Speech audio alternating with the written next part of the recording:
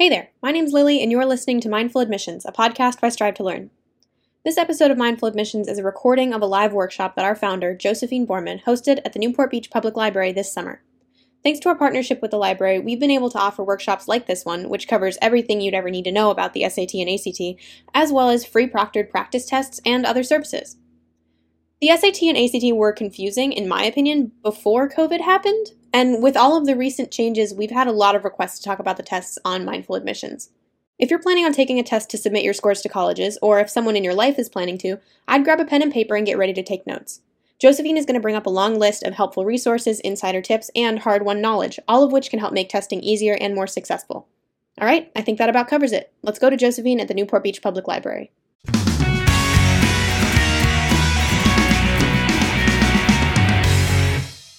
Hello, everyone. I'm in my home right now here in Costa Mesa. I do have some pets. So you may see a cat in the background at some point as the whole working from home environment allows us to share our pets and their eccentricities with everyone. So that's always exciting. And I definitely have gotten to know my coworkers' pets much better than I ever thought I would. Okay, so while you guys are answering the polls, I'm also going to put up an exercise that I really love because I'm asking you guys to answer questions. So I'm also going to answer some questions.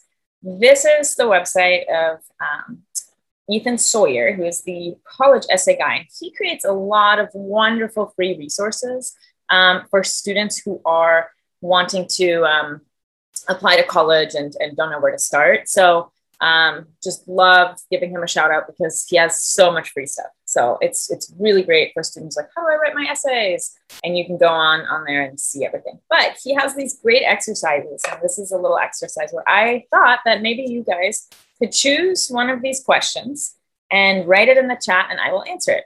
That way, you know, I wasn't able to prepare it. You can get to know me a little bit better while we're waiting for everyone else to hop in here. And I can answer something just off the top of my head for you guys to get to know me. So what makes me nostalgic? Woo! You know, I was a little nervous putting this exercise up and knowing I can't prepare because there are like 100 questions on here. So what makes me nostalgic? It's a good one. I have a specific story for that, actually. So I'm from Germany, born and raised, and I moved here when I was 20 years old and went to college here. So my whole family, my grandparents, my parents, they're all still in Germany. And I wasn't able to see them during COVID for a year and a half, even though I usually see them every half year. And so for Christmas, I made, for my boyfriend and his family, I made a traditional German dinner that my grandma always cooks for Christmas. And I took the first bite and just tears filled my eyes because I was so filled with nostalgia for, you know, my family and going home and not having been able to do that.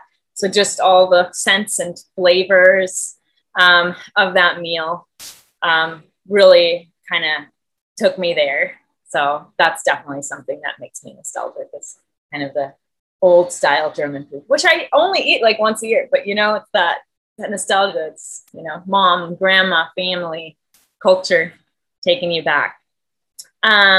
We have a couple others in here. I'm going to answer those a little bit later so that we can get started, but have a few breaks in between, right? Because we're looking at a kind of a dense topic here. So I'm going to get started and we're going to go from there. But I'd love for you guys to also think a little bit about what makes you nostalgic, right? I answered it. Think about it a little bit. Maybe a good way to start off your weekend. So my name is Josephine. I've been a tutor and test prep expert for a really long time. Like I just said, I came here as an international student. So one of the things that I did to help pay for college was that I was a tutor. So I started as a tutor. I tutored statistics, Spanish, and German. And then later, I actually started doing test prep. And when I started, I was like, okay, this is going to be the absolutely most boring thing on the planet, but I have to pay the bills.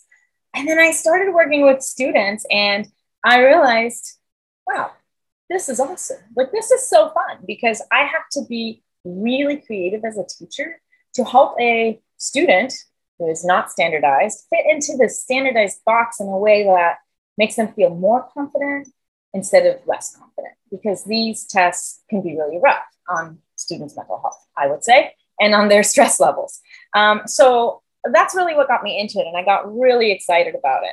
And everyone, all my friends and family, I think I'm crazy that was actually exciting to me. But I've been doing that for over 15 years. I'm also an independent educational consultant, which is just a fancy term for college admissions counselor. Because I was an international student here and it's a first-gen immigrant and the first generation of my family going to college in the US, I really had no idea how to handle the system. I didn't know how to really get free money for college. I didn't know how to write the essay. And I was very self-taught. And I made it through and I got good scholarships. So I really want to share all my knowledge about that with other students. So how to navigate applications and getting money for college. And that's why I founded Strive to Learn in 2013. So we offer tutoring from my stats background, test prep, because I love it, and college admissions consulting. We do virtual and in-home services, and we've helped over 1,000 students over the course of the last eight years or so. So it's always really exciting to be able to kind of share our knowledge. So we're really, really happy to be here today.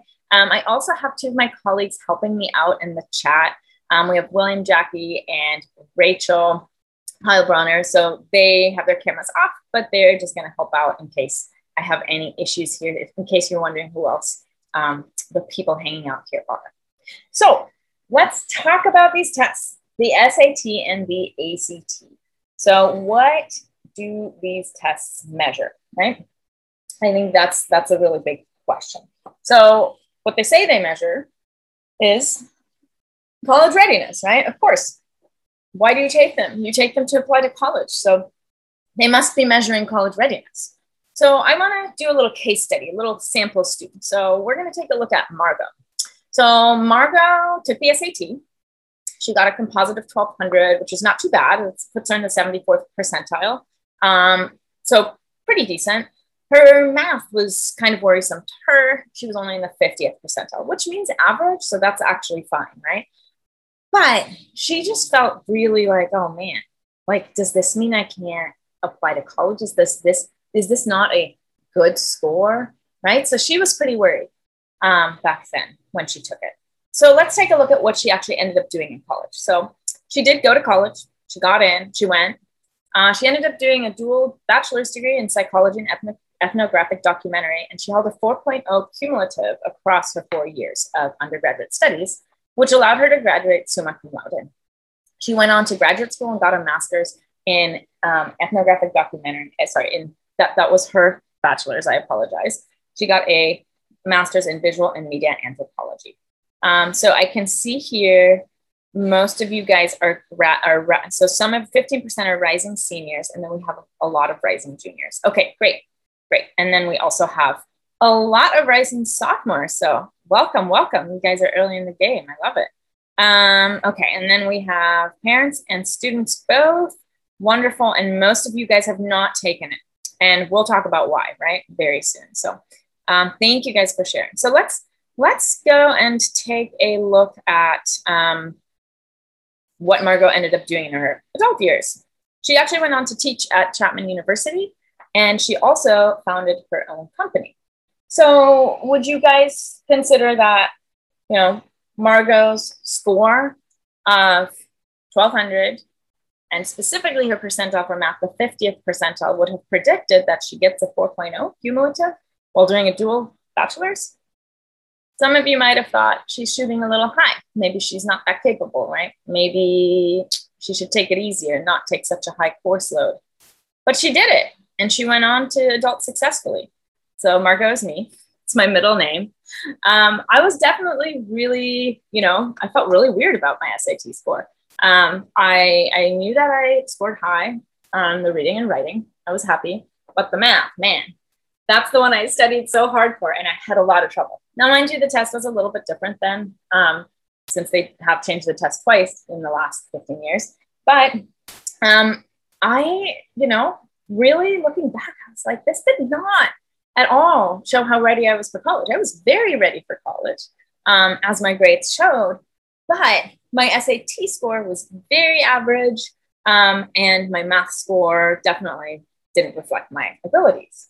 So, what can we really learn from that? I think a really important part to know is that you're not just a test score, right? Your test score isn't everything that the colleges look at. So let's take a look at what do colleges look at when you're sending in your application? So of course your application, right? They're looking at your transcript, grades. They want to see that you're showing passion. The way that you can do that is telling them about your extracurricular activities with a resume or activities list. They take a look at your letters of recommendation, at least most of them do. And they take a look at your essays that you write. And then there's the SAT and ACT. So they take a look at that as well. We're going to talk more about changes that may have happened around that. But these are kind of all the moving parts. So it really shows us that most colleges really use a holistic approach. And the SAT and ACT are just one of many factors that will really make your college application successful. So let's take a look at the GPA versus the SAT or ACT. Which one do you think is weighted heavier? When you're applying to college, they get both your GPA and your transcript. You get there, and they get your SAT or ACT score. Put it in the chat. Who thinks the SAT score is weighted heavier? Who thinks it's that giant rock there pulling the thing down? And who thinks it's the GPA? GPA. Oh, good. Wow. Unanimous vote for GPA. That is absolutely correct. So your SAT score is definitely not as important as your GPA when it comes to applying to college. Look at you guys. You guys could be doing this webinar. I don't know why I'm here. So let's really take a look at what predicts success in college, right? Because these tests claim to predict college readiness. So this was a really, really big study done on, it included 33 institutions. And as you can see, over 41,000 actual data points of those 33 universities and colleges that were included here. And we can really see here that there's a very strong correlation between high school GPA, what you see on the bottom, and on the vertical axis, you see the college cumulative GPA. So we can see that they're very correlated, right? Correlated means that you have a high school GPA, there's a high likelihood that you also are a person who has a high college cumulative GPA. So it can be used as a predicting factor, even though it's just a correlation. Now let's take a look at how SAT scores correlated with college cumulative GPA. This is a 2014 study. Not so much, right? It's kind of a cloud. Being a statistics tutor, I always say, when it's a cloud, it means the relationship is really not very strong. The correlation is moderate or weak. Versus over here, we can draw a clear line, right? So this is just really interesting data because you can even see here between students who didn't submit a score and who did, the graduation rate was pretty much the same, right? And you can see that here again, in here. You can see that even though the non-submitters, the students who applied without a score but they took the test, decided to apply without it, right? That's why there's still the data of what they had a 1041 versus the submitters had an 1154, but there was no significant difference in their college GPAs nor in their graduation rates. So I just want to point this out because, what do they measure? We say they measure college readiness. There's a benchmark on your little score report that you get, but really that is not what they measure. So what do they measure? What do you guys think? What do you guys think they measure? Yeah, right? Crickets. I can see crickets.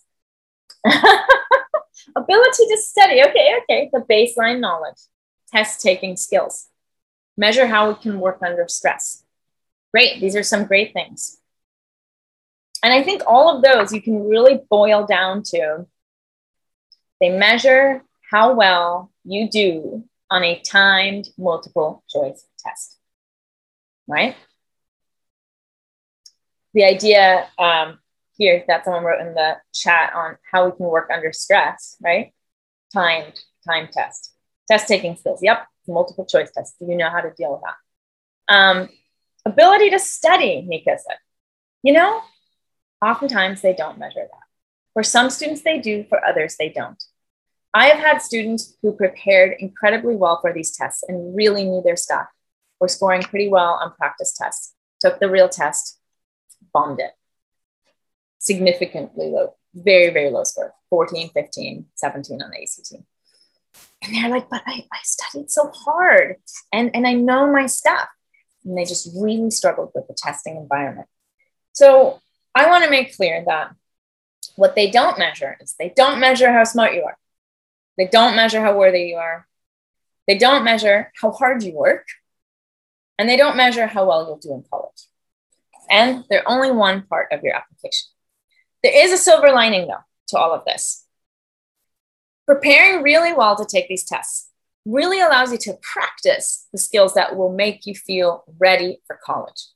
So here are some of the skills that if you are preparing for these tests, you are automatically practicing, right? Because you're independently preparing for them. Whether you have a tutor or not, there's still, a lot of independent work for you. It's not mandated by school. You're not learning it, at the same pace as your friends. Like there's a lot of independence there. So you're bound to learn some time management skills, some good study habits.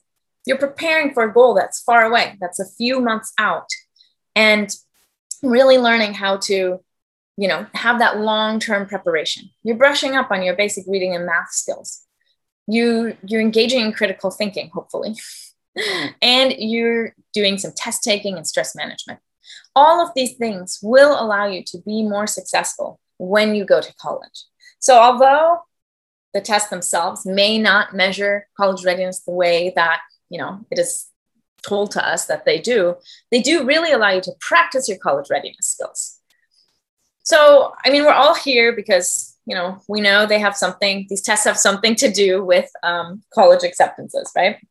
So let's really talk about what has changed. A lot has changed, right? I'm going to talk about the little things first, and then we're going to do the deep dive into what everyone's worried about. So let's talk about the smaller changes first. So the SAT test, the one that you guys all know as the SAT, it's called the SAT 1 or SAT reasoning test, it dropped the essay. It used to have an optional essay, but then in January, the College Board announced, you know what? Starting right now, we're going to drop the essay. We're going to refund you your money if you did sign up for it with the essay. And, we're just going to scrap the whole thing. So the ACT still has an optional essay, but since the SAT no longer offers that, colleges don't require the essay anymore because colleges don't make a distinction between the SAT or the ACT. They don't have a preference. They just want you to take the one that, really shows your strengths more and maybe doesn't show your weaknesses as much, the one that you're more comfortable with and the one that you can score higher on. So within that, it means that they can't just require you to take the essay because that would mean they were requiring you to take the ACT. Well, really, you could take the SAT or the ACT. So there's no longer really a reason to sign up for the ACT with the optional essay, except to get some more experience of writing an essay under time, which is a great experience to have if you're seeking for that extra challenge. SAT 2, which were called the SAT subject tests, they were scrapped altogether. They're no longer administered. I'm not going to go into that because we are talking about SAT and ACT, not SAT subject tests. But feel free, if you do have questions, pop your questions in the Q&A. You can do that while I'm talking and doing this whole presentation. We do have Q&A time at the end, and I'll go through and answer everything in the Q&A. So please feel free if you have some questions in mind, just pop them in there and we can get to them then. Let's talk about the ACT changes. So the ACT was going to do section retesting, which meant that after you've taken a full-length ACT, you could sign up for a second test and only do one section. So if you bombed the math, you could take only the math on the second try, and then they would combine it to a super score. Now, they decided not to do that since test centers were very, very limited, right? Which makes a lot of sense. They wanted to really make sure more students can test overall rather than trying to get in the section retesting. So they will be offering that in the future, but not for this round of ACTs. They also just recently started offering a super score report. So that means that you can select to send your super score to universities. And a super score is the score of the highest sections combined to one overarching score, even if those sections were taken at different test sittings. So let's say you took the ACT twice. On your first ACT, you did really well on math and science. On your second one, you did really well on English and reading. So if that's the case, then you can combine those from those two sittings and it gets sent. Now, here's the thing though about this. Everyone's like, oh my God, this is great. And they will never see my other scores. But what happens is that they will see the super score and they'll also see all scores from the tests that were factored into the super score, right? So they still see your other lower scores. Schools that super score, there aren't that many for the ACT. There are only about 100 colleges in the US that do super score for the ACT. There are a lot more for the SAT, about 50% of colleges. So the schools that do offer a super score, they usually don't see your other scores either, right? So it's really more for the student. I think a lot of students missed out on being able to get a super score because maybe they only sent their highest section score, their highest sitting, their highest score from one sitting, right? And so if they do that and don't realize, oh my God, I could have a super score if I also sent my lower score because on my lower score, the math was higher, right? So I think that's really why the ACT changed this, because it offers a lot more transparency to students. But from the college side, it still works the same way as it did before. So those are pretty small changes. So let's talk about the real change, okay? I mean, we all have lived it, right? There has been a pandemic and it has shifted a lot in our lives. And of course, it has shifted a lot about the way that we apply to colleges. So let's take a look at really what happened. So the pandemic really closed a lot of test centers. I know, as you said in the poll, a lot of you guys have not taken these tests, maybe because you're younger, you're a junior, a rising junior, a rising sophomore. So you're just starting to think about all this. But if you're a rising senior and you're here and you haven't taken the test, it's probably because your test center was closed, right? So because of the closure of all these test centers, in California, there were only 16% of sites available compared to the previous year. 16. 84% were closed. It looked really different in some other states. In Florida, I believe over 80% was still available because they just didn't have the same closures as California, right? So we have a really specific situation going on here. I mean, across the nation, a lot were closed, but especially in California, a lot of them were closed and people were not able to test. I see Conrad has a question about what year should you take the ACT or SAT. I'm going to show you guys a timeline in the second half of the presentation about exactly where, if you're a rising senior, what should you be looking at when to take the ACT or SAT. So we're definitely going to get to that, Conrad. Thank you so much for your question. Okay, so let's take a look at how universities really reacted to this. So college admissions changed, right? And they started really, more and more colleges started implementing what's called a test optional policy. We also have a test blind and test free policy that was implemented. So let's talk about both of these. Let's start with the test blind or test free. As you can see, I love watching Friends. So here I go with my tips. So if a school is test blind or test free, it means that your SAT or ACT score will not be considered as a part of your college application at all. That means you can send them your score 100 times. They will not look at it. They will not factor it in. Okay. So what's an example of universities that you all, because of our location, are probably very familiar with? It's the UCs. The UCs are permanently test free. The UCs will no longer consider SAT or ACT scores as part of your application. They used to have a 14-factor review. They took the SAT, ACT scores out. So now it's a 13-factor review. So they look at 13 factors about you, but your test scores are not one of them, which means that your GPA, is an even bigger rock on that scale we were looking at earlier. So that's really important to know. That factors into trying to figure out should I take these tests or not, right? Which we are also going to talk about. We'll have a little checklist to look at. Okay, let's talk about test optional. So test optional is a bigger beast. In test optional, you have two paths. So you have a choice, right? You have an option. Path one is that you apply with your SAT or ACT score. It is part of your application. You get reviewed with it. They look at all the moving parts that I was showing you guys earlier. and also your SAT or ACT score. It's kind of the traditional thing that we've been used to, right? Path two is that you can choose to apply without an SAT or ACT score if you believe that your application is stronger without it, or as strong as if you submit it with it, right? So this is really interesting. We have a lot of options here, right? And I really want to take a deeper look at option two here, because submitting them, it's like kind of a no-brainer, right? If I have a high score, yeah, why not? But really taking a look at, when do I decide not to submit them, right? How do I even make that choice? So one big thing that I want to say is that there's absolutely no disadvantage to not submitting your scores for admission purposes. If you decide at a test optional school to apply this path two without your scores, I'm going to say it again, there's no disadvantage for admission purposes. So you can get in same way as if you applied with them. However, sometimes there are possible small disadvantages. So it's important to really do your research well. Sometimes the university overall might be test optional, but some of their really high scholarships might need a test.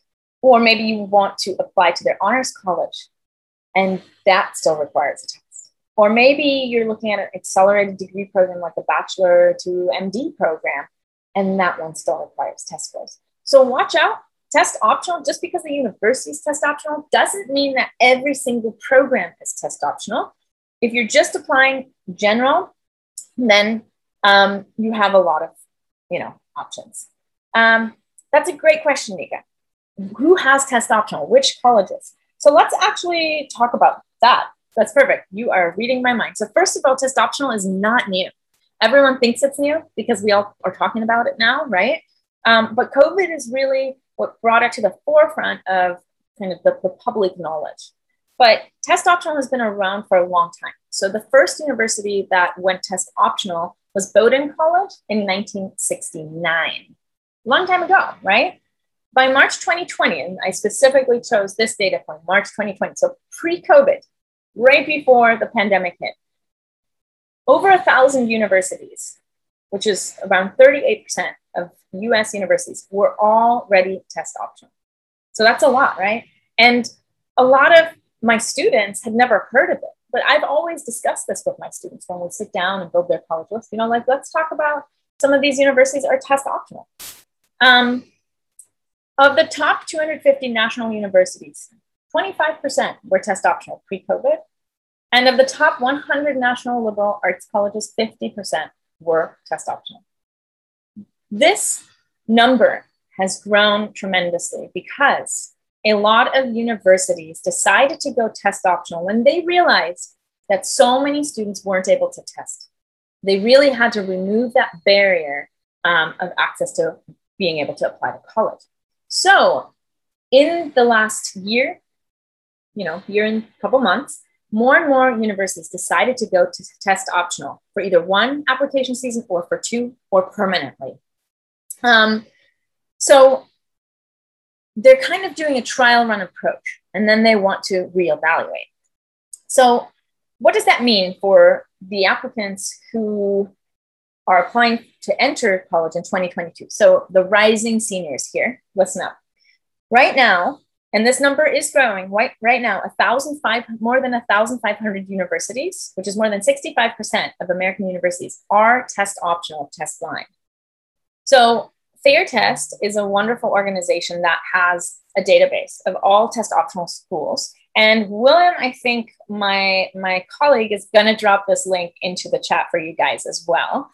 And that way you can take a look at it, but we'll also send out the slides so that you can just click on it from here and take it, because I know this is a lot of information. So we'll drop it in the chat right now, but you can take a look at that, and they're constantly updating it. It's really nice. So more and more universities are deciding to stay test optional for 2022 applicants. So that's you guys, that's our rising seniors out there. Now, why? Because they realized, again, a lot of students weren't able to test. I mean, looking at the June test dates, so many test centers closed, both for the SAT and the ACT again. So I believe only about 20% of test centers were open. This may change now. right? In California, we have reopened officially. The state has reopened. So hopefully the tests that are happening this summer, July, August, September, are going to be able to have, be less influenced by test closures, but nobody knows, right? So like I said, William is going to drop the FAIR test list of schools in here, but we'll also get this sent out to you after the webinar. There you go. William just sent it. Now, what does this mean for our 2023 applicants? I saw that we have a lot of rising juniors in here, right? So we don't know yet how many universities are going to decide to be test optional or test free for you guys. We just don't know. It's probably not going to be as many as are currently test optional. A lot of the universities said they're only going test optional for 2021 applicants and 2022, and then they'll go back to test required. Others said, we're going to go test optional for 2021, 2022, and then we're going to reevaluate if we want to stay test optional. So we knew that pre-pandemic, 1,070 universities were already test optional. Now it's over 1,500. I think that post-COVID, it's definitely going to be more than 1,070. A lot of universities have already decided that they will permanently stay test optional. However, a lot of the test optional universities may also, the ones that said they're only trialing it out, may return to test required. So stay on top of those lists, take a look at what's happening, and the universities that you're interested in, communicate with their admissions offices and see what the deal is. They love getting emails from you guys. So why should universities even go test optional? Like, what's in it for them, right? That's a big question, because it sounds great for students. Hey, if I do well on these tests, I submit it and it helps me. If I do badly on these tests, I don't tell anyone about it and I can still apply, right?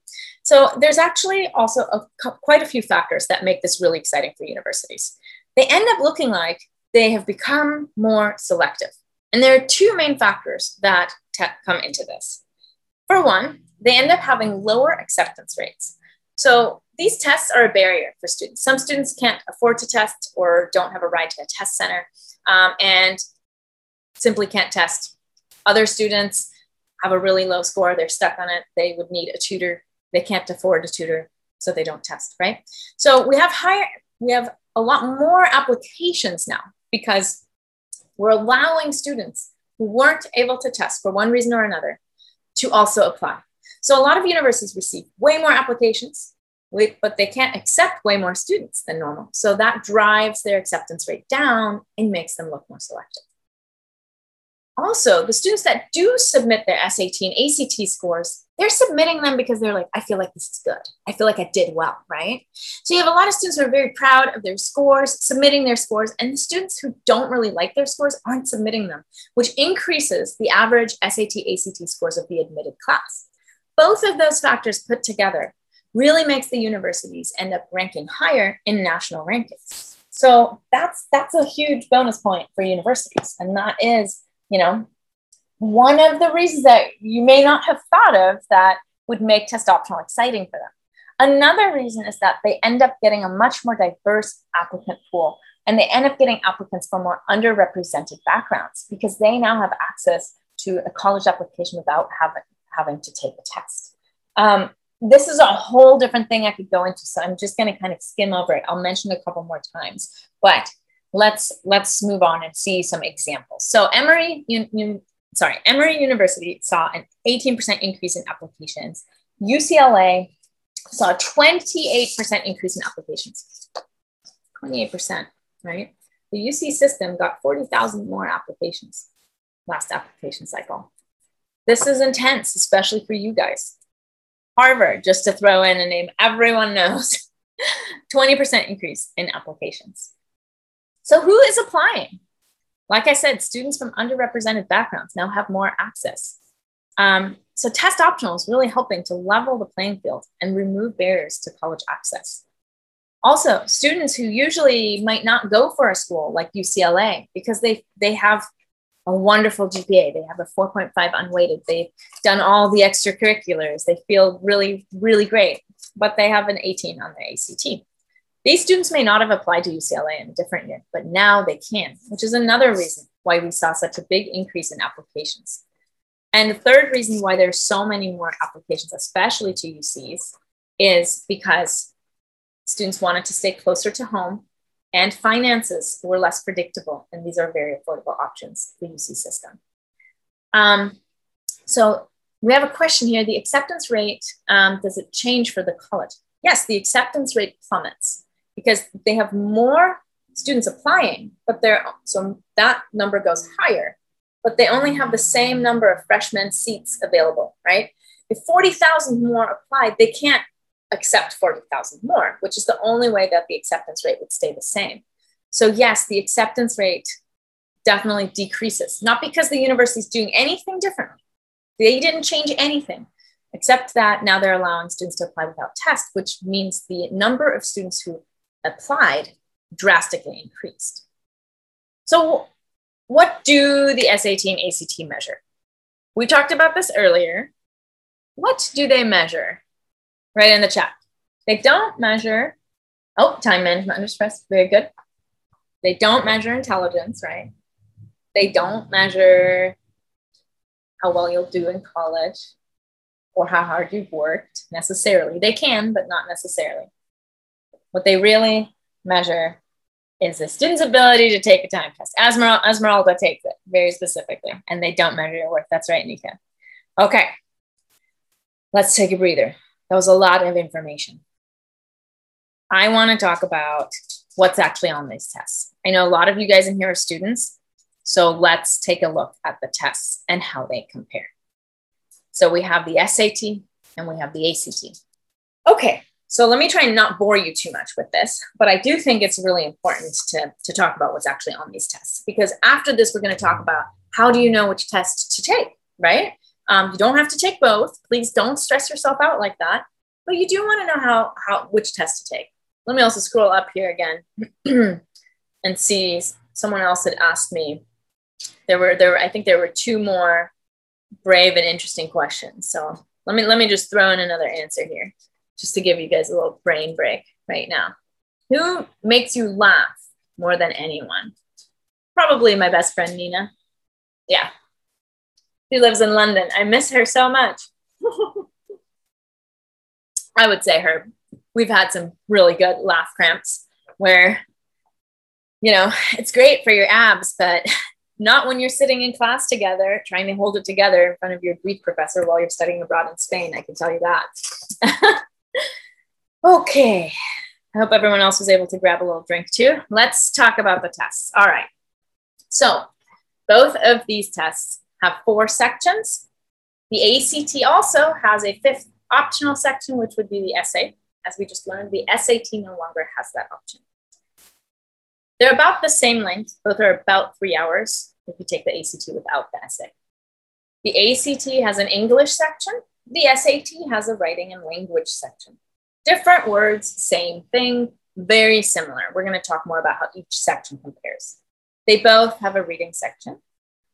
The ACT has 1 math section. The SAT has 2 math sections.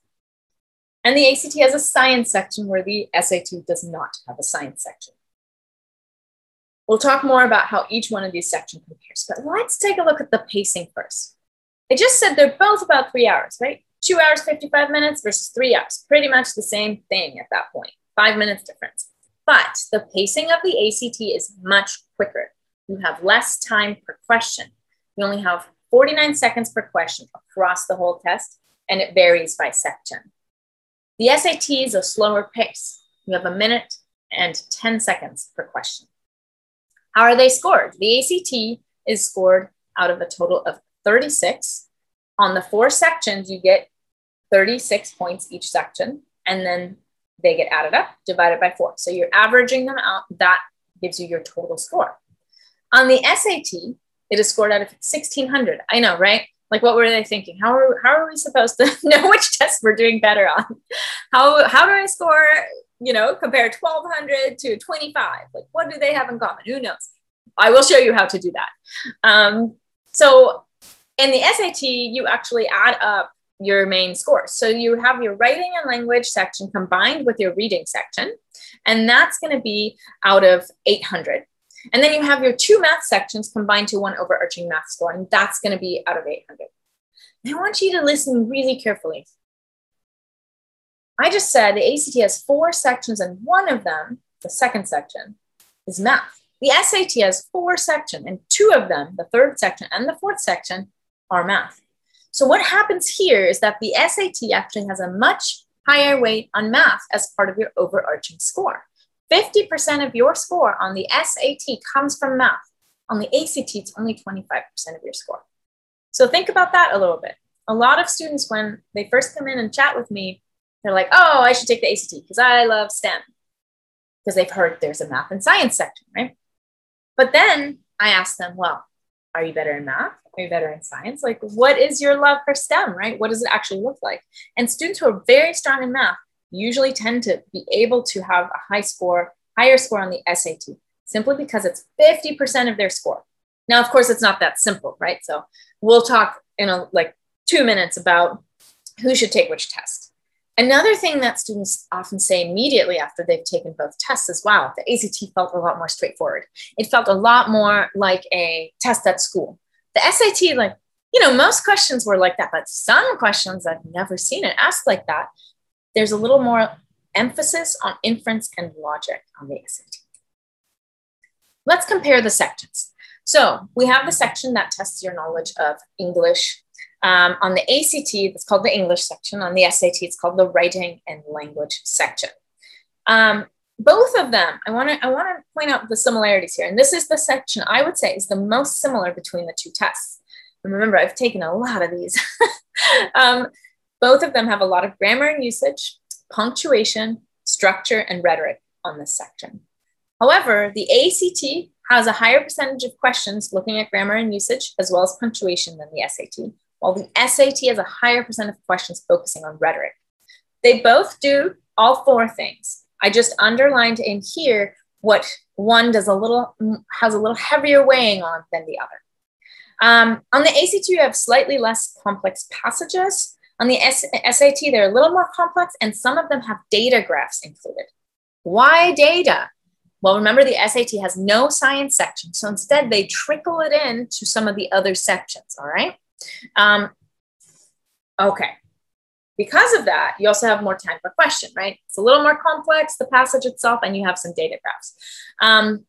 So you have 33% more time per question on the SAT when it comes to the English section. And you can see that when we see that the ACT has 75 questions in 45 minutes. It's pretty fast, right? Pretty quick pace here. The SAT only has 44 questions in 35 minutes. So think about that. Pacing is a huge, huge difference between these tests. All right, let's take a look at the math section. So both of them test the same concepts of math. Pre-algebra, algebra 1, geometry. Those are the main things. Teeny bit of algebra 2 and trig. So, and a couple statistics questions, but those are what you should have learned in algebra 1 as far as stats goes. Some of you may have done Common Core, same thing, because you still have all those subjects trickled into your Common Core coursework. The ACT does have a stronger emphasis on geometry than the SAT, and the SAT instead has a stronger emphasis on algebra. So although they have the same topics covered, you still need to know all of those. If you're really strong in algebra and really hate geometry, SAT might be a better option for you, and vice versa. On the ACT, you have a broader range of concepts, but it doesn't go as deep. Versus on the SAT, not as many concepts, but a deeper view of them. On the ACT, they give you no formulas. And on the SAT, they do give you some basic geometry formulas. So like area of a triangle, volume of a cylinder, things like that. On the ACT, you can use a calculator for all questions. On the SAT, you have the 2 sections. The only difference between the 2 sections is that the first math section, which is shorter, does not allow you to use a calculator. The second, the longer math section, does allow you to use a calculator. So that's a big, big difference here. On the ACT, you have a total of 60 math questions in 60 minutes. And on the SAT, you have a total of, across both sections, of 58 questions in 80 minutes. They're all multiple choice on the ACT. On the SAT, the majority are multiple choice, but 13 of them are open answer. Hi, Haley. You definitely can use a graphing calculator. TI 84, 85, great choices. There is, maybe William or Rachel, could you guys drop in a link of the calculator requirements for Haley so that she could see that for the SAT and ACT? Yes, get a calculator, get a graphing calculator. Highly recommend it. You can see the work you're doing much better to keep track of everything that you're doing in the math you're calculating. So I'll put a link in there for you to see the exact calculator requirements. But my big recommendation is go with TA 84. You can even use a TA 83 if you have a used one at home, or TA 85 if you want to get, the sparkling new one. That calculator will help you in college as well. So it's a good investment. They don't really lose their value, so you can resell it pretty well once you're done using it. All right, let's move on to the reading section. We have 4 passages on the ACT with 10 questions each. So it's a total of 40 questions in 35 minutes. On the SAT, we have 5 passages with 10 to 11 questions each, which is a total of 52 questions in 65 minutes. The SAT focuses a little heavier on vocabulary. Both focus on reading comprehension, and the ACT has a much more intense time constraint. So if you find yourself reading things 3 times before it really sinks in, the ACT might be a little more of a struggle for you on the reading section. Let's talk about the science section. So it doesn't exist on the SAT, but like I said, there are 21 questions that have graphs and data, not super intense graphs and data, pretty straightforward ones in other spaces. So on the reading, on the English, or on the math sections. On the ACT, you have a 35-minute science section that has 40 questions. Now, here's a big thing. No specific science knowledge is required for this section. It's really much more of a reading section.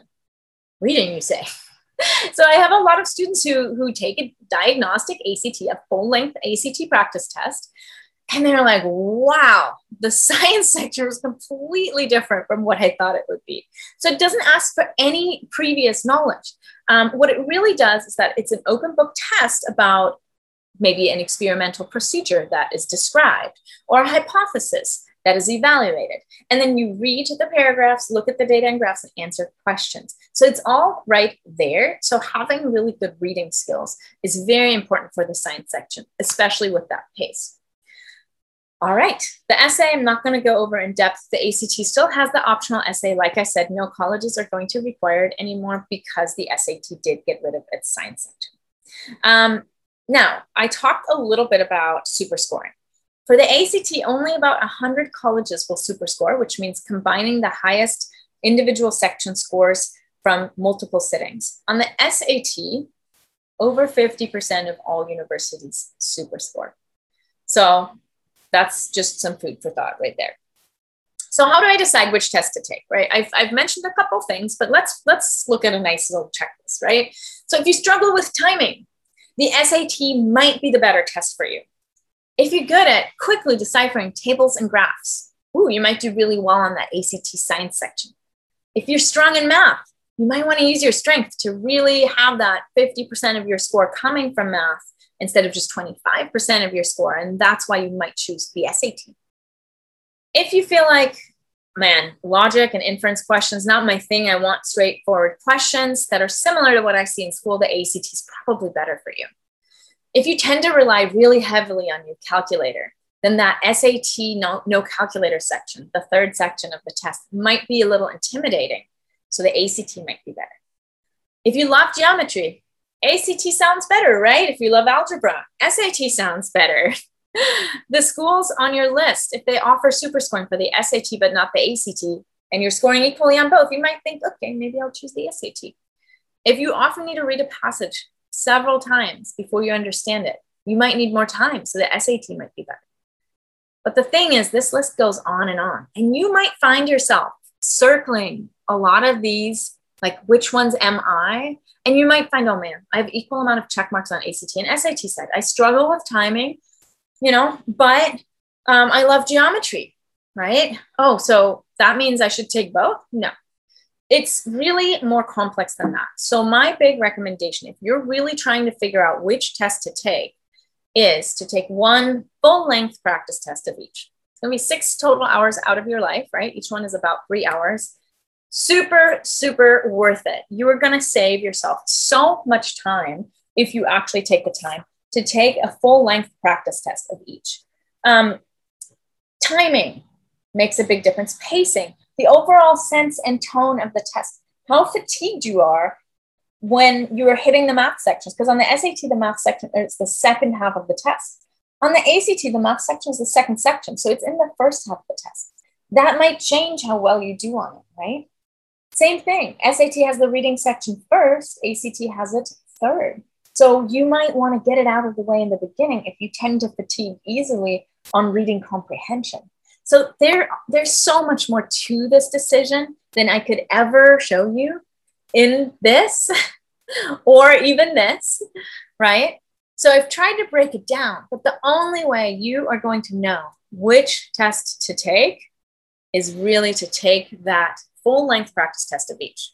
So the library is actually offering a full-length SAT and ACT test that we're going to proctor through them. And I'm going to talk about when they're happening at the end of this. So I'll let you guys know exactly when they're happening. Now, let's say you took a full-length test of each. You decided to do it and you have your 2 scores. Well, there are these wonderful tables that you can take a look at to compare the 2, right? Because as I said, out of 1,600 versus out of 36, how do I know what's equivalent, right? So you can look at these tables. There is a link to this in this slide, as I said right there. And so we'll be sending out these slides, like I said, after this, so that you can take a gander at all of these linked resources.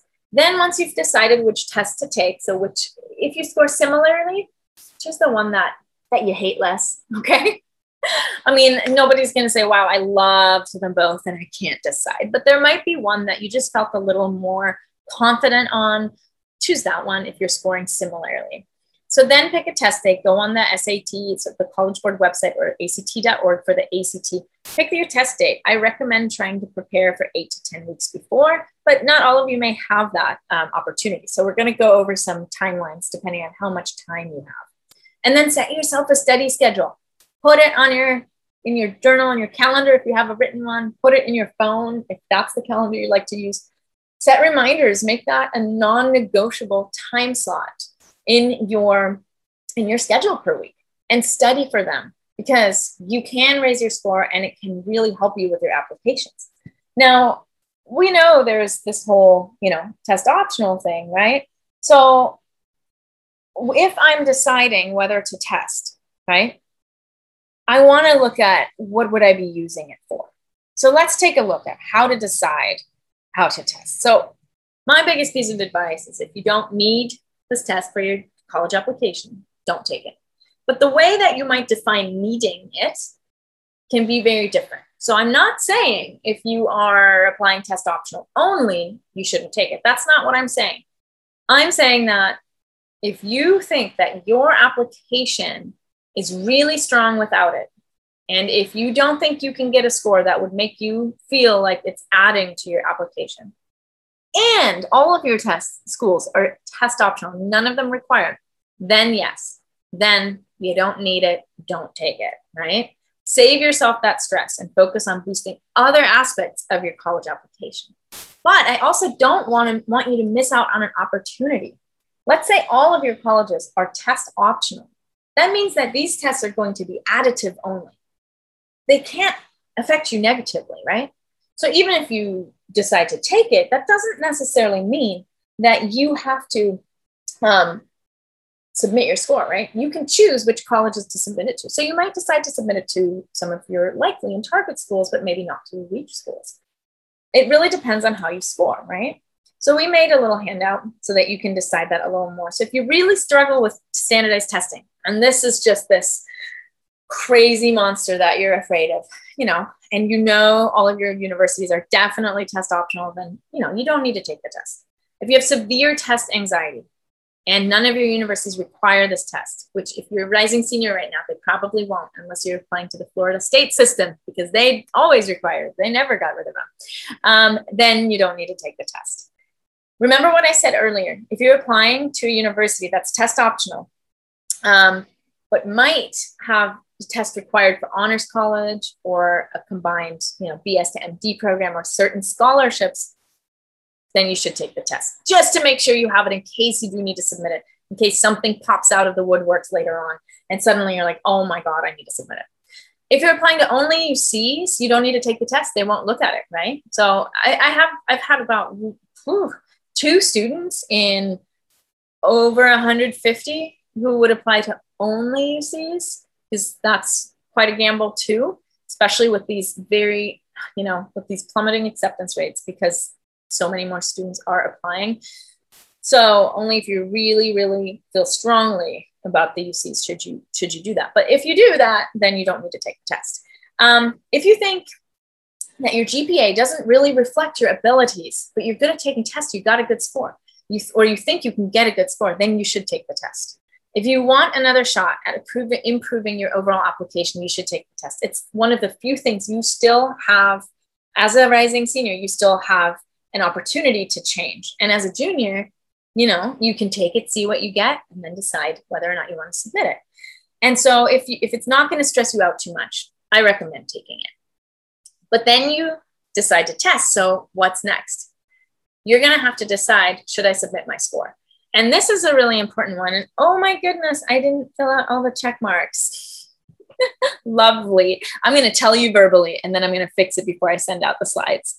So if you studied really hard, you took the test more than once and still feel like the score doesn't reflect your abilities, you may not want to submit your score to your universities. If you're applying to only test optional or test free universities, and this is important, and your GPAs in the top 50% of the GPAs of the most recently admitted students, you may not want to submit your score, because your application is stronger with your GPA in the top 50% than if you're submitting a score that's also in the bottom 50%. You're just pulling yourself down, right? But on the flip side, if your GPA is in the bottom 50% of admitted students and your ACT score is in a higher percentile, submit it. You're showing them, hey, I may have snoozed in a couple of classes, but I can do this. Like, I'm ready, I'm motivated, I studied for this test, and this is one way that I'm going to try and show you that. If you have some red flags on your transcript, like some C's or D's, you may want to submit your score for the same reason. If you want to show strength in a particular subject, so let's say maybe you didn't, have the math prowess in freshman year that you wanted to, so overall your math scores suffered a little bit on your transcripts, but you studied hard and you got a really great score on math on these tests, that's a great thing to submit to show, hey, I really can do this. Also, some students have had a more non-traditional education that the universities they're applying to don't understand as well. So if you've had a Waldorf or Montessori education, or if you've been homeschooled, if you've had a medical issue and therefore had a prolonged leave of absence, you may want to take this test. As long as you score well in comparison to the admitted students previously, then you want to submit that score. And again, for highly selected programs that need it, you want to submit it. Okay, so what's really important is that test optional universities will say oftentimes, hey, you can apply without your test, and it's not going to impact your eligibility for scholarships or financial aid. And that's true. That's true to a certain extent. So the universities that say that, they aren't lying to you. It's true that there are no SAT or ACT requirements for their scholarships and financial aid, if they're telling you that, right? They're not trying to trick you.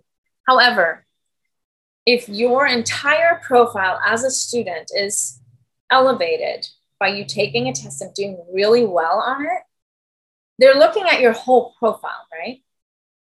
Then you might be eligible to receive a little more merit scholarship money, not because of because you reached a certain benchmark score, but simply because overall, you have another data point on your academics that shows that you're, trying to do the best you can. So I would say, if you think that you can elevate your entire profile, then it's a good idea to take the test, and then you decide whether or not to submit it, because it can even help you get money for college. And like I said, some scholarships do still require it, even at test optional universities.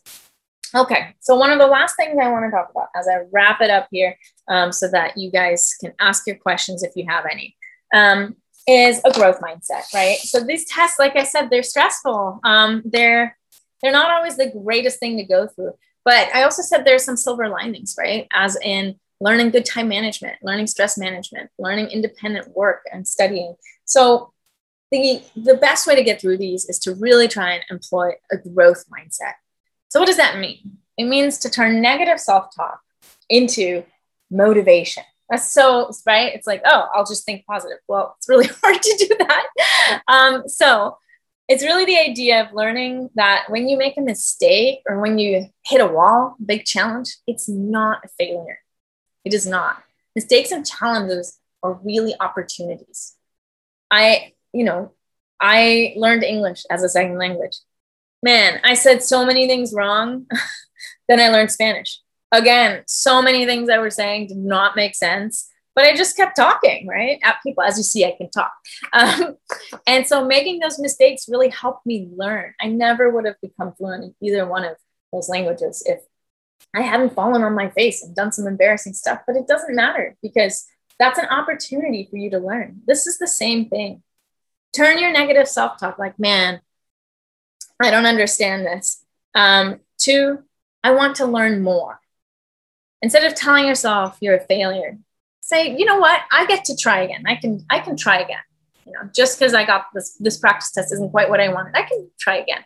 Instead of just saying you're bad at this and leaving it at that, really think about, you know what, I'm going to improve. I'm going to improve in my areas of opportunity. There's a lot of research on this. This kind of shift in your mindset is really what can make you successful. It's not just the knowledge you have or how many practice drills you've done. It's really believing that a challenge is an opportunity. So I highly recommend that you guys look into growth mindset work. All right. So let's talk about the timelines. This is one of the last things we're going to go over. I'm going to talk about rising seniors first. So this is something that please, put your email. You can send it to panelists only if you want to make sure that the other attendees don't see it. Pop your email in the chat so that we can send you these handouts afterwards as well. So we have a lot of different awesome handouts. So make sure to pop your email in the chat if that's something you'd like.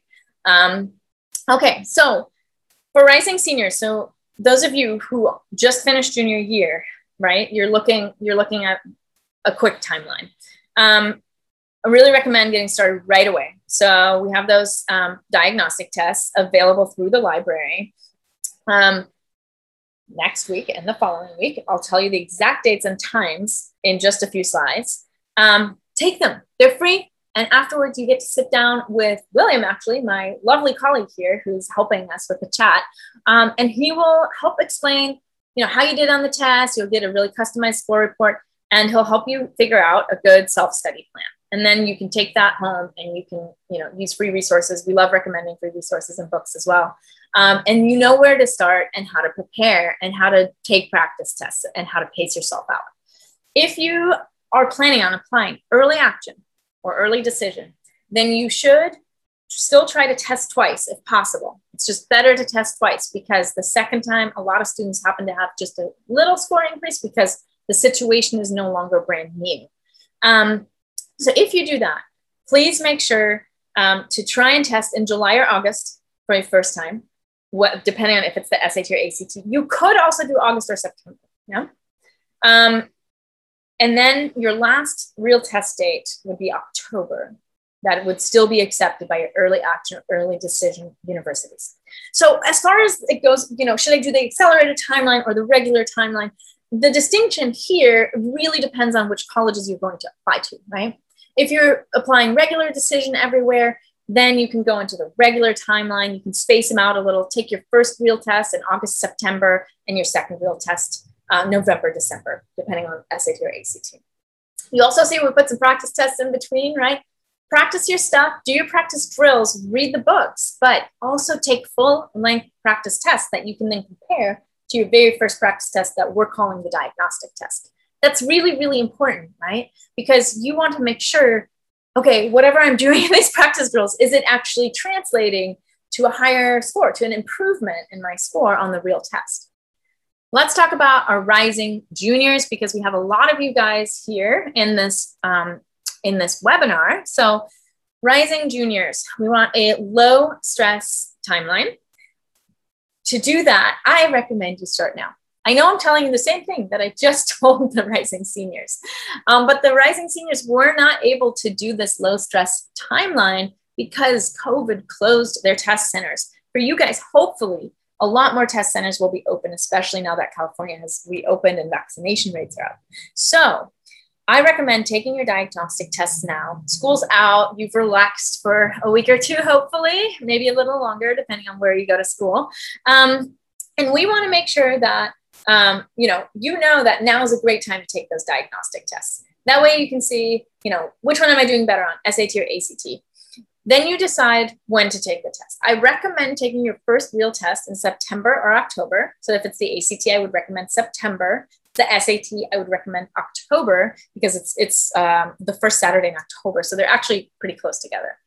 That's in your first month of school, right? So school is just starting to pick up. Junior year isn't crazy yet. So you want to get those tests in there, your first real test. Then you take a look at that score. You decide, wow, I'm super happy, done with this, never doing it again. I got what I wanted. Or you say, okay, I want to build on that. I think I can do better. Then I would recommend taking your second real test in December, unless you have finals. If you do have finals at the same time, then don't do that, right? So when you're thinking about your testing timeline, also think about, where are you at with your athletics? Are you in marching band? Friday nights, are you going to be at the games, either playing or cheerleading or, playing your instruments? That's really important to keep in mind. When is your busy season with your extracurriculars? If your busy season is first half of junior year, do not do this timeline, right? This is a low stress timeline for students for whom it works, but everyone is different. That's why we actually sit down with every single student and talk through this, right? Because not everyone needs to do the same thing. Not the same thing is not right for every student. So this is what I suggest for a student who doesn't have a crazy athletic or other extracurricular commitment in the first semester versus second. Because what happens when you aim to take it in your second semester for the first time, man, junior year kind of gets to you. I've seen it over and over in students that they are like, I'm going to wait just because I feel like I want to wait. And then in second half of junior year, the AP, maybe they're enrolled in some APs, the AP tests are looming, right? They're coming up April, May. Suddenly, and you can see February, March is the first time you could test, right? There's no January test. So it's really important to think about that. Your load as a junior is going to be more intense at school than it ever has been in any previous year. So that's why we call this our low stress timeline, because our students who really followed this timeline, like I said, who didn't have like a massive extracurricular commitment at the same time, they were done with their tests. In December of their junior year, they washed their hands of it. They were done. They felt good. They were confident about their score. And then they spent the second half of junior year really focusing on their grades, their GPA, as well as on actually taking a look at colleges, building their college list, researching all that and going on college visits. So this is my recommendation. What most of my students have done that has really worked for them, unless you have a specific case or scenario. So some of you might ask yourself, I'm a rising junior. I haven't taken enough math. I can't do well on this. Well, I want you to remember what I said earlier, because this is a huge, huge myth. What I said earlier is that the tests primarily test pre-algebra, algebra 1, and geometry, and have very few questions on anything from algebra 2, trig, or anything higher. There's no pre-calc and there's no calculus on these tests. So what has happened with some of our students who were in calculus when they took this is they got a lower math score than they thought they would, because it had been so long since they were confronted with, an equation of lines and having to really figure that out, because that's an algebra concept, right? So it's definitely a myth that as a rising junior, you haven't taken enough math to do well. And let me tell you one more thing. On the SAT, 80% of the test is on pre-algebra, algebra 1, and geometry, sometimes more, depends on the test. The questions vary a little bit. And on the ACT, it's 85%.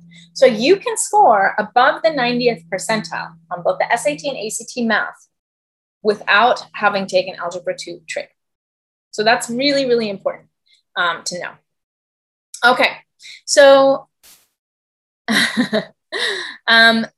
let's take a look. I think we have another question here.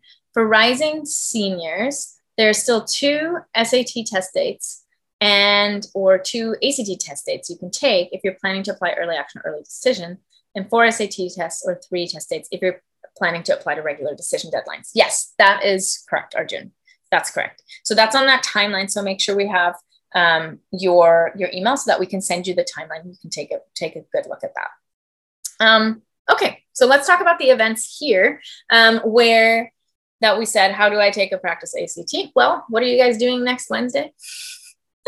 Wednesday at 8 a.m. I know, 8 a.m. I know you're not in school right now and we're like saying 8 a.m. for this, but the real test is at 8 a.m. So if you're not a morning person, you're not going to be a morning person on the real test. So you want to make sure you're taking your practice test at the same time and in a setting that really tries to follow like what the real test setting would look like. So there's a free practice ACT. When you get the slides, it'll have a registration link, but you probably already either registered or know how to register since this is through the library. Our free practice SAT is on July 10th at 8 a.m. and you can register there. Now, after those, we'll send you guys a score report and you can sit down virtually, you can Zoom with our academic coordinator, William, to actually go over the score report and figure out how can you self-study in a way that makes sense and which test would you maybe want to take depending on your timeline and just, really get kind of that mentorship on deciding where you're going to take your testing journey. Okay, so that's one of the things that we'll be doing there. So here we have a bunch of resources. Again, these will be linked. We have some blog posts and the information of how do you get free SAT prep. Khan Academy has great options and free ACT prep as well. I also, Rachel, if you could pop in the chat, how to subscribe to our newsletter. I mean, we put out a newsletter. Don't worry, we wouldn't spam you or anything. But we do put out a newsletter twice, so every 2 to 3 weeks. And we only put in there articles that either we've written or that are important to read about college applications, standardized testing, study skills and habits, anything like that. So just make sure that if you're interested in staying in the know, that you subscribe to our newsletter by clicking on strivetelearn.com/subscribe, as Rachel just popped in the chat. We also have a blog, YouTube channel, etc. So feel free to check that out. But let's go to the Q&A. I saw I had a question. I know I haven't answered it yet. We have a question here about rising sophomores, right? And what you can do to prepare for those monsters. Yes, they are monsters. You're absolutely right. Okay, as a rising sophomore, honestly, you don't really need to worry about it, right? May I ask a follow-up question? This rising sophomore, what level of math is this student going into? That's one of my big questions. As a rising sophomore, usually, you're going to learn a lot throughout sophomore year. Math 3. Okay, great. That's excellent. So you're going to learn a lot in Math 3. I think that if you are a rising sophomore, go to school, do well in your classes, build your extracurriculars. And with that, I mean, follow your curiosities and your passions. Don't do what you think they want to see, but really do what you're going to do. Right. And you're a rising sophomore and going into pre-calc, Sana. So everyone's a little different. That's why I asked which math class is this person going into. Okay. So everyone who is a sophomore, I really recommend focus on your schoolwork, get a really good GPA, get that GPA, do it. Also, make some time for extracurriculars, get involved, try to see what you like. What's your passion? What's fun, right? This is a really important part of your college application as well, is that you show consistency, curiosity, and passion across your application. And then deal with this At the end of sophomore year, take your diagnostic tests and then study for them throughout the summer of junior year. So following the Rising Junior timeline that I just talked about. Now, if you if you're already going to go into pre-calc, right? As Sana said, you could take the test now if you wanted to. Do you need to? Not really. Because you're probably still learning a lot in your English classes, right? Remember that reading comprehension, inference, also timing, being able to quickly pick up on things that you read and understand the depth of what you've read. Those are really important. That's a really important skill that you're going to be practicing all throughout sophomore year.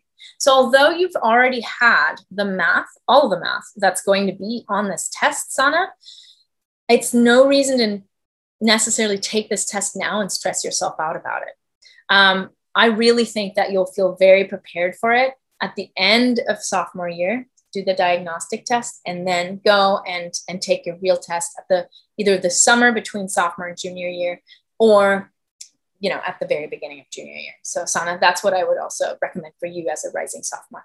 Don't worry about it right now, because you're going to learn a lot this next year that will enable you to just organically get a higher score on the test. Okay, we have another score here. How long are the scores effective for? So they don't time out. You could take them now and then send that in. That wouldn't be a problem. So the scores on the SAT and ACT, they don't stop getting accepted after 2 years or anything like that. So you can take it whenever you want to. We also have a question here, whether the recorded meeting will be published elsewhere for future reference. Absolutely. We're going to put this on our YouTube channel. So definitely make sure to find our YouTube channel, our Strive to Learn tutoring channel. And that way you can check it out and make sure that you can re-watch this whole webinar. We're probably also going to publish it on our podcast because we're launching a podcast called Mindful Admissions. It will hopefully be launched next month. We're really excited about it. And we'll have a lot of conversations like these. Also, a lot of conversations with experts from across the US about all different kinds of things that you might want to know as you're working towards your college applications. Or even if you're not working towards college, but you're just in school trying to figure out where you want to go with your future. All right, do we have any other questions? So someone said I should answer question 13, I think at the very beginning, someone said that. I should answer question 13 on here. So as I wait to see if anything else comes in, what's the best gift you've ever given? Oh man, I love giving gifts. I really love giving gifts. And I love coming up with something that's really unique. Oh man, this is really tough. What's the best one? It's probably something I made for my mom. So I went to community college, and in community college, I was paying for my tuition and everything. And I was like, you know what? I can take another 2 units. So I'm going to take a jewelry making class to balance out my academics, do something with my hands, do something creative. And we learned how to work with silver, how to do all kinds of stuff and set stones and do all this. So I actually made a really cool pendant for my mom.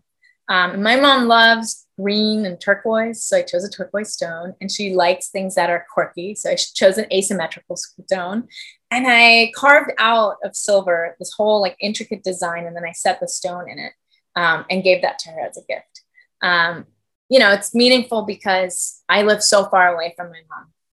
And we're really close, but we only see each other twice a year, she's in Germany. So I think that's definitely one of the best gifts I've given. Making something yourself, that really reflects how well you know the person, I think is important. All right. Thank you, Esmeralda. It is cute. Just tooting my own horn here. All right, you guys, thank you so much for interacting with me so well. I saw one more. Oh my God, I missed this question. Thank you, William, for reminding me. What's a good score to put on your app? Okay, great question. This goes back to, should I submit or not, right? How do you know it's good? Remember on that slide, I wrote, let me just stop sharing so that you can see me fully. On that slide, I wrote that I would submit my score if it's in the top 50%, right? even if it's in the middle 50%, I would still consider it a good score, right? Because then you're at average, and that's important. It really depends on every single university that you're applying to. So really take a look at their admission stats and take a look at, where do I fall? If I fall below the 25th percentile, my score isn't so great, right? Maybe I don't submit it. But if I fall in the upper 25%, wow, my score is looking really good. I can feel really great about it. If I fall in the mid 50, it kind of depends, right? It depends on your GPA. If your GPA is much higher than your score, maybe you don't submit it, as far as where it falls, right?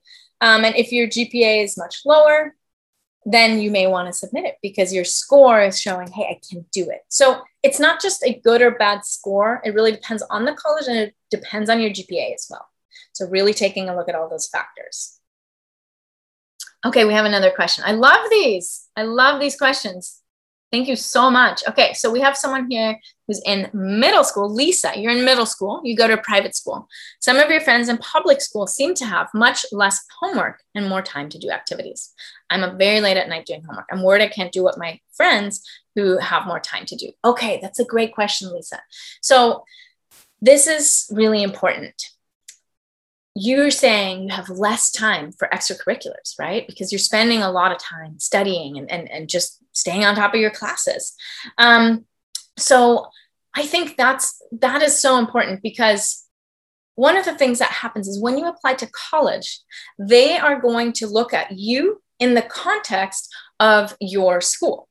They're going to look at you in the context of your school, which means that they are going to make sure that they see how demanding is your school. So they get a whole school profile and all of that. They get you a letter from your counselor. They get a letter from your teachers. Those are the letters of recommendation. So they're going to understand, wow, you had to do X amount of homework outside of class. So you probably had less time to engage in your extracurriculars. So they will get that context, and that will mean that they're going to weigh your GPA and your transcript a little more heavily than your extracurriculars, because they understand that, there are only so many hours in the day, and they want you to still have a balanced life. I hope that answered your question. So I wouldn't worry about it too much. Okay, we have another question here. Is it true the acceptance rate for UC is better after spending 2 years in community college? Absolutely. What a great thing to raise. So a lot of students decide they want to go for UC, and then they're really devastated when they don't get in. Man, the acceptance rates are so low. We have 12%, 13%, right? That means 100 people are in a room, and they're going to send like 88 of them home, and only 12 get to stay. This is not a reflection of you or how awesome you are or how well you would do in college, or even of whether or not they want you. They want to take a lot more students, but they can't because their classrooms would explode, right? So yes, it is much easier to go to California community college. And this is important, not just any college, but a California community college, and then transfer as a junior after having 60 units. And the thing is that there's even a transfer guarantee program called the TAG program, TAG, Transfer Admissions Guarantee, that guarantees admission into a UC. There are some UCs that don't participate in it, like UCLA, UC Berkeley, but you are guaranteed to transfer into at least one UC if you do that program. 94% of transfer students to UCs come from California community colleges. And yes, the acceptance rate is much higher for a transfer student. And also the GPA, like averages of what you did in community college versus maybe the high school GPA averages, they are lower. So as long as you do your work diligently and really make sure to work forward and excuse me, and do well in your community college, and then you apply to UC, yes, you have a much higher chance of getting into the top UC of your choice if you go that way. I always say apply, as a freshman, apply out of high school, but don't be super down if you don't get in, because you have the wonderful opportunity to save a lot of money, go to California Community College, take wonderful classes, and then transfer really successfully into the UC of your choice, 100%.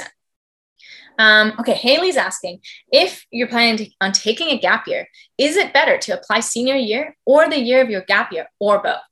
Great question, Haley. I did a gap year. I applied before because that way I knew like where I would be going. So I have students who do both. I do work with a lot of students who take gap years. And first of all, I just want to say like, wonderful choice. Gap years are amazing. And there's a lot of research that has shown that students who take gap years actually graduate in the 4 years given, have higher GPAs on average than students who didn't, and are much more motivated and excited to be in college. So it's a great thing to do. When should you apply, right? So I would recommend applying during the senior year of high school, even if you're not going to start right after high school, because there's an option to defer at most universities. Some universities don't have that option, so really research your colleges. If you realize that, I want to apply to 10 universities and 8 of them would allow me to defer, apply to those now, get it done. Get it out of the way. While you're on your gap year, you're not going to want to spend all your time doing all these college applications. You're going to enjoy your volunteering or your interning or your language courses, whatever it is that you plan on doing. And so make sure that you're allowed to defer. Most universities will say yes to that because they love the idea of having a student who's had a gap year under their belt. Some schools say, no, you just have to reapply. And those schools, you wait and you just apply after graduating high school so that you could then get in for it the following year. I hope that answered your question, Haley. Okay, we have another question that came in. Is it possible to graduate high school early? Yeah, absolutely. It depends on which high school you go to. There are a lot of different routes. If that's something specific you want more guidance on, we do have our college counselors who can totally help kind of guide you on the pros and cons of that. It's a big question because it really depends on, which high school you're attending, why you're wanting to graduate early, and where you're at right now. So it's always a possibility for sure. Okay, we're at time. Thank you guys so much. This was such a pleasure. I'm always a little on edge about standing alone in a room and talking my butt off. But you guys were such an interactive group, and I just really appreciate all of the questions and the feedback. So thank you guys so much. Make sure that your email's in the chat so that we can send you, the SAT ACT overview. We have a couple cool PDF handouts that weren't on the slides. So just want to make sure you guys are getting all the resources and take those practice tests that the library is offering. You'll see us again. We're the ones administering them. We really want to make sure you're taking advantage of all the free opportunities at your fingertips. So please, sign up for those, register on the website. Thank you guys so much. Have a wonderful day.